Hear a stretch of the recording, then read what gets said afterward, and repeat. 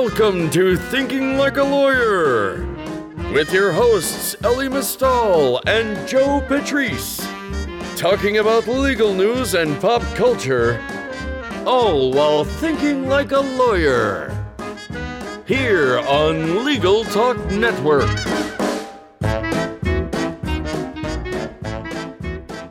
Hello, welcome to another edition of Thinking Like a Lawyer. We're sorry we weren't able to come to you last week, but we had a bit of an emergency. I'm Joe Patrice from Above the Law, and last week, my co-host Ellie Mistal was going blind. I can see now. I'm glad that you got through that. It was kind of harrowing. I had an emergency eye appointment, which doesn't usually happen, absent getting stabbed in the eye. But I went in, I needed new glasses. I went in for a checkup and they were just like, your eye pressure is, oh my goodness. And I'm like, what does that mean? We don't know. And I'm like, what the hell? So to go in, they were like glaucoma and this and da-da. I have high blood pressure, and apparently I now have high blood pressure in my eyes. Yeah. And part of it was the strain, right? Because you haven't gotten new glasses. Of living under Donald Trump.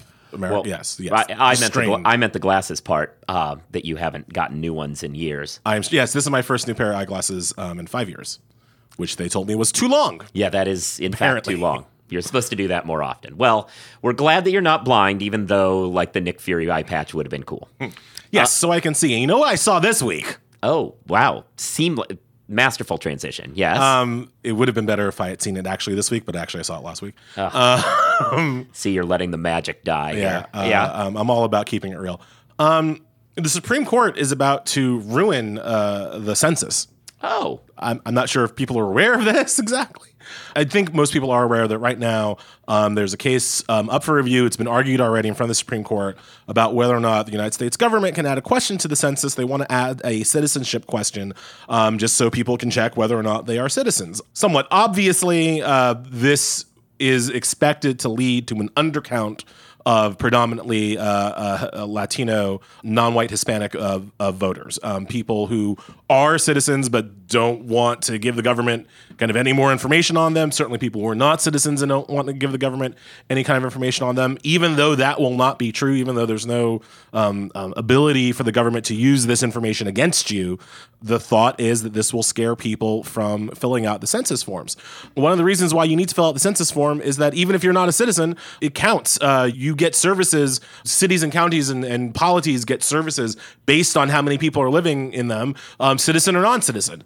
So it's important for services in your community for you to be counted, but the Republicans don't care. And that's what came out last week from a dead man's hard drive. A former Republican operative who died, one of their key gerrymanders, Thomas Hoffler, it came out that he wanted the citizenship question on the census specifically because he said it would increase the voting power of Republicans and non-white Hispanics. He said that actually in an email for why they need to have the census question included, which is the complete opposite of the government's argument defending the census. The government defended the census to the Supreme Court on the grounds that it would help Latino voter counting.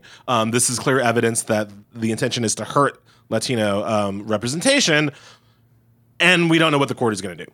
Most likely, the court will not even agree that this evidence is part of the record, since the case has already been argued.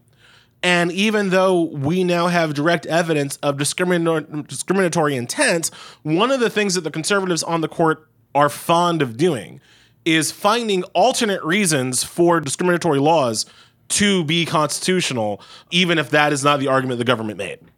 And so it's entirely likely that in a close 5-4 decision, John Roberts and the rest of the conservative cronies will allow for a explicitly racist question to be included on the United States Census. Cool. That doesn't seem to bother you as much as I was. No, hoping I mean, it would. it's very bad. The census makes no sense. It should be turned to statistical models, which are more accurate anyway. But I totally agree that we should use statistical, but that's another Supreme Court interpretation. Yeah. They've interpreted the Constitution as requiring a direct count as opposed to allowing for statistical sampling. Oh yeah. No, it's not good. Yeah, true. Cool. So this guy who died had this email. Right. It was on his hard drive. Email. Okay. So he's not around anymore, so he's not getting any messages that might be coming his way. But if And I think you know where this is going. If you're missing calls, if you're spread too thin, interruptions kill your productivity, but clients demand a quick response. The U.S.-based professional receptionists at Smith AI help law firms screen new clients and schedule appointments by phone and website chat. Plus, Smith AI integrates with your software, including Clio and LawPay. Plans start at just $60 per month. Get a free trial at smith.ai. That wasn't as seamless as some of my transitions. Yeah, but because it's hard to promote a messaging service for a dead guy. Yeah, true. But it's interesting, though, there is a transition that is kind of more natural. We're talking about emails and where they should be stored. And so one of the things I wanted to talk to our guest today, we have Brian Stedman from Xero. How are you? I'm well. Thank you, James. So I go to a lot of these tech shows. You don't as much, Ellie. You cover other stuff. But I go to these shows, and I've been seeing this product over and over at shows and sitting down with folks and getting demos. And one of the things that I thought was interesting about it and why I kind of wanted to bring you all on today is to talk about, we talk a lot about how technology is not being adopted by lawyers and they're Luddites and yada, yada, yada. But one of the things that I find about your solution and that kind of changes the way I think about it is one thing that you do is kind of take it out of the hands of a lawyer having to choose to adopt something. By basically, instead of showing a lawyer, here's a new thing you can do, you kind of make it, for lack of a better term, boring again, as in you set up a system where it does it for you. It kind of in the background fixes things so that you don't need to be bothered with it. So can you explain a little bit about what your product does? Sure, Joe, absolutely. So the design goal with Xero was to build an application that looks like, behaves like, and has very similar characteristics to an application that lawyers are typically very used to, and that is Apple Mail. So we built an application that looks like Apple Mail. The only difference is that it is not Apple Mail, it's Xero Mail. And if you consider the day in the life of a lawyer or any professional or knowledge worker, there's a lot more things that they need to do by way of engaging with client correspondence, getting involved in a variety of phases, tasks, and activities in their day-to-day matter management of working on behalf of clients. And there were very few tools that were available to them that were engineered specifically for a day in the life of a lawyer. So we have built a piece of tech that isn't difficult to understand because everyone knows what email is about. We typically interact with an enormous amount of information, and a large part of that is delivered and consumed through email applications. What we've done differently is introduce another layer of automation in the background that does things almost invisibly for lawyers. So a couple of examples: the ability to file an email into a document management system. Everyone who's been practicing law or who is a practitioner would typically understand the requirements around compliance, good governance, collaboration, and sharing emails and documents with their colleagues and peers internally. But there's never been an easy way to file a simple email into a document management system on a mobile device. So that's the starting point, is the ability to, with a simple touch of a button, have lawyers file emails for compliance purposes into the respective workspaces predictively. And if you consider how many micro decisions we'll need to kind of make day to day, you can outsource that micro decision making mechanism to a piece of tech. It's a good place, and it's an invisible place for well thought out technology to exist. That's one use case. There are a handful of others, of course. Yeah. So when I was a lawyer, you get 1,000,001 emails, and it's your job to do one of two things. Either manually go through and take each of these emails and put them in the place where they're supposed to be for record-keeping purposes. Or if you're kind of tech savvy, you waste a lot of time setting up a rule that makes sure it goes to the right place. But, you've done that, and that takes some time, but at least it makes it automatic going forward. And kind of what your system does with the help of kind of some learning tech is it goes through and kind of makes that decision for you. You get an email from somebody, it can figure out this is the general counsel from this matter. You've been working on this matter. We're going to file it to this matter unless you tell us not to, which just kind of takes that task that used to be a big time suck for me and just kind of did it automatically. That's precisely it. So if you remove some of the administrative friction that you're describing from the day in the life of a lawyer, they can focus their time elsewhere on more value-generating activities for clients, whether that be billing more or looking for other areas of value to engage their clients on, looking for potentially cross-sell or cross-working opportunities across the wider organization of their clients. So those traditional administrative and cognitive drags don't allow any lawyers to bill for their time.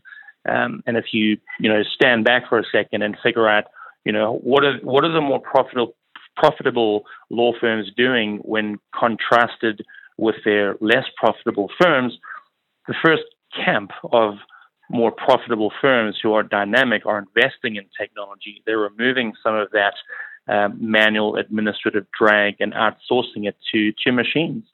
And those firms are largely more profitable, not because they're increasing their rates, but because they're capturing more billable time, and they're able to substantiate that as well. Does it come with a shredder? Right. Because one of the things you're always kind of worried about when you're the Luddite enemy, right? Like I hear that the system is going to tell me where this needs to be filed, and that should be attached to this case, and that should go in that. And maybe I don't want all the client emails going to the file. Maybe there are a couple of them I want to make sure don't end up in the file, and that's just on a need to know basis. You know what I'm saying? So like, what kind of, I guess the shredder's a joke, but like, what kind of opt out do you have with the system to kind of tell the machine not to put something where it thinks it's supposed to? It is entirely user-driven. So what we learned very quickly in our journey after interviewing hundreds and hundreds of lawyers is that they always need to and ought to have the final say-so with almost anything. So the choice to file an email into a certain location is entirely up to the user, him or herself, simply by touching an icon. Conversely, a lawyer is also able to change where that email should be filed if that's what they want to do. So it's certainly not, forced onto the user. They do have that final touch on where that email does get filed ultimately. That seems useful. And then can you talk a little bit about the cybersecurity aspect of it? Like what kind of, because put like this, one of the reasons why lawyers are always afraid of Gmail, Apple Mail, and one of the reasons why Outlook has hung on for as long as it has is the feeling that Outlook is more secure. It's not, but we feel that it is. And we're always afraid that Gmail is going to, put our confidential data just out all, once you put it up into the cloud, who knows where it goes? So what kind of cybersecurity is built into the product? Well, the application is on the user's device. So Xero mobile email client is on the user's device already. So it fits inside of the law firm security perimeter. And typically email is either on Exchange, which is inside of a law firm's demilitarized zone or inside of a law firm's perimeter, or it is in the cloud. So Xero doesn't really need to be cybersecurity specific or defensive because it snaps in to the existing infrastructure of a law firm. And law firms are spending, hundreds of thousands, if not several millions of dollars a year ensuring that they have, good cybersecurity systems in place. How the application is deployed to users' mobile devices is through typically a mobile device management solution, an MDM, and the application is containerized and highly secure based not just on the MDM security protocols, but also it inherits the native Apple security protocols as well. So the application is encrypted, and of course any other variations to encryption like dual factor or multi-factor authentication is inherited by the application too, which is an important feature because not only are you having client matter details available on your iOS device, but you're also able to capture time spent interacting with those client-related emails as an additional use case that Xero has. So security has been, one of the cornerstones of building the application, because we know that it's a very sensitive environment that the application is typically used in. That makes a lot of sense. So how did you get into this? How did you come to realize that there was this market opportunity and problem with how lawyers sort their emails? Well, I wish I could take some credit, but in fact I can't. Three of my good colleagues, who are the three co-founders of the business, have been involved in machine learning and building some very interesting tech for a number of years.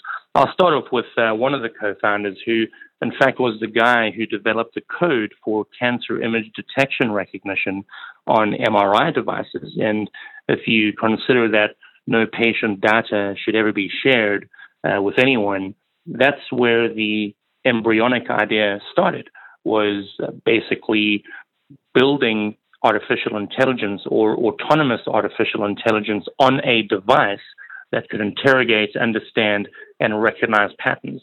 So one of the co-founders had that concept, principle, and had built the code. One of the other co-founders recognized that there was just this enormous problem with digesting and consuming email. And like, I guess, BlackBerry brought email to your pocket, Apple brought the internet to your pocket, Xero has brought artificial intelligence to your pocket, specifically dealing with an extraordinary amount of data and a lot of the manual processes that lawyers typically, spend time interacting with their emails by way of filing emails, managing their inbox, creating time entries, so on and so forth. So we like to think that we've had something to do with bringing AI to your pocket. And because the artificial intelligence and the code is on the device itself, there's no need for any back-end infrastructure or cloud services, which makes it even more secure than what you were describing earlier, Joe, by way of Gmail and its hackability. Is there any interest in expanding into texting and WhatsApp and all that kind of stuff? Because it's been a while since Joe and I were in the firm, but I would imagine back in our day, when a client wanted to find you at 12 o'clock at night, they would email you. And like you said, you would have your BlackBerry, and we used to call them crackberries, and that was your life. Now I imagine that as you get a really high profile client, they've got your number. I imagine they're texting you, sometimes with literally important information on what appears to be the most insecure way possible. So, are there any interests? Does the company have any interest in expanding into text management? Is text management even a thing? That's a great question. And conceptually, I see we could potentially get there, but the demand to file emails certainly, supersedes the need to file emails. So right now we're, still perfecting parts of the application. We started with email. It's evolved into the ability to automatically and passively capture time spent interacting with client-related email. There are a handful of other really interesting things that we do have on our roadmap, and it's largely driven by client demand, which probably wouldn't surprise you either. We haven't fielded many requests for filing text messages into DMS, but it certainly is possible. We'll get there when the market indicates that we should start expanding, some of the feature set. Yeah. One thing you said about bringing AI to the pocket that kind of sticks with me is when you go to these shows and talk to lawyers, they're scared of AI. It's this thing they don't really understand, and they get spooked by it. And I think part of that is also that for years, people built up AI as this hype machine that it was going to do all these things that isn't really the practical way in which it works. And one thing that's useful about your system is it kind of shows what AI really is, which is neither this world-ending horrible thing that people need to be scared of that's going to replace lawyers, nor is it, doing your legal job for you. It's a tool, and it's a tool that can be used to give you some extra time. And I think one thing that I kind of feel is that products like yours are in that line of steps that need to be taken for people to grow comfortable with the idea of artificial intelligence, to understand kind of what it does and doesn't do, and that, Hey, just have a little AI. Yeah. It's not going to hurt you, kid. It's not going to hurt you. That's what it's like when you go to some of these shows. Like, there's certain companies who are like, oh, just buy yourself some AI, as though that means anything. But like, it's this practical, how it can actually help you that is necessary to kind of get people comfortable, I think. I entirely agree with you, Joe. AI as a concept and as an academic principle is nothing new. It's been around for decades. The wrinkle in legal over the last, X number of years is that it's been kind of cool to say that you've invested in a piece of AI. It gives certain firms bragging rights. It lets partners, market that to their clients, and they look like the new kids on the block. But at the genesis of introducing AI to the legal industry, nobody could quite figure out precisely what problems it solved. So we kind of started the other way around when we started building Xero. What are the problems that needed to be solved? Let's initiate some design-led thinking in how we build the application. And importantly, let's build something inside of an application that people are already familiar with. And let's start there. And let's start introducing some incremental changes, some incremental email technique changes, behavioral changes.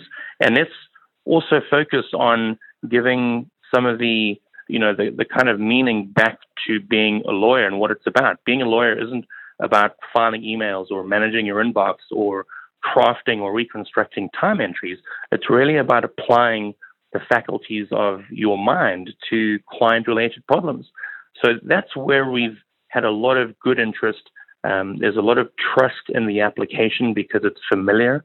And we're just seeing a lot of adoption and increase in usage based on familiarity. And when I mean familiarity, I mean the user interface, the user experience, the ability to simply touch a button and to see what happens as a result within milliseconds. It's not an AI big black box that nobody quite knows, what that tunnel or what that journey looks like. Nobody knows if there are any ethical issues or, issues of conflict when you have different packets of data landing in different parts of client-related files. It's a very pure play piece of AI that does nothing more and nothing less than provide incremental change to users by way of automating and streamlining some of the business processes that they're simply drowning by. Email being one of the largest issues, according to a lot of recent research and studies, in particular the one recently by ILTA. Email management is one of the biggest bugbears and burdens that are, I'd even go so far as to say creating some mental health issues. The enormous strain of interacting with email, communicating via email, and synthesizing that email and providing appropriate responses is overwhelming. Not mental health issues for me. I just have eyesight problems. Yeah, right. Your issues are different. We don't field nearly as many emails anymore. Very true. And I've seen the demo for this, so I actually have some understanding of exactly how user-friendly it is. Most of the demos involve long exchanges between Bond and Moneypenny, in my experience. But at least all the ones I've seen, that's been the setup. So cool. Well, thanks for joining us and talking with us a little bit about what you're doing and AI in general. You're welcome. It's very good to be part of your show, and appreciate the time and carving out an opportunity for us to share what we're doing with you and your audience. Of course, yeah. Now I'm sure I'll see you all at a show soon. Summer's got a few of them. Where's ILTA this year? Orlando. Yeah, Disney World. House of the Mouse. Yeah, Sweet. It's literally on. It's like in the Swan. It's like on Disney property. So yeah, it's going to be fun. That's awesome. Anyway, so thanks for joining us. Thanks all of you for listening. Thanks to Smith AI for sponsoring. You should be subscribed to the podcast. You should be giving it reviews, not just the stars. Write something too that helps with the algorithm, pointing at more people to the show. You should be listening to all the offerings of the Legal Talk Network. You should listen to the offerings of Above the Law podcast-wise, which we have the Jabot, and I think another one coming. Yeah, I don't know if I can announce the other one. Anyway, so there's more. Keep an eye out for it. Be reading Above the Law. Be following us on Twitter. I'm at Joseph Patrice. He's at LENYC. And with all of that, we will talk to you next time. Don't go 5 years without getting glasses, kids. True. All right. Bye. If you'd like more information about what you've heard today, please visit LegalTalkNetwork.com. You can also find us at AboveTheLaw.com, ATLRedline.com, iTunes, RSS, Twitter, and Facebook. The views expressed by the participants of this program are their own and do not represent the views of, nor are they endorsed by, Legal Talk Network, its officers, directors, employees, agents, representatives, shareholders, and subsidiaries. None of the content should be considered legal advice. As always, consult a lawyer.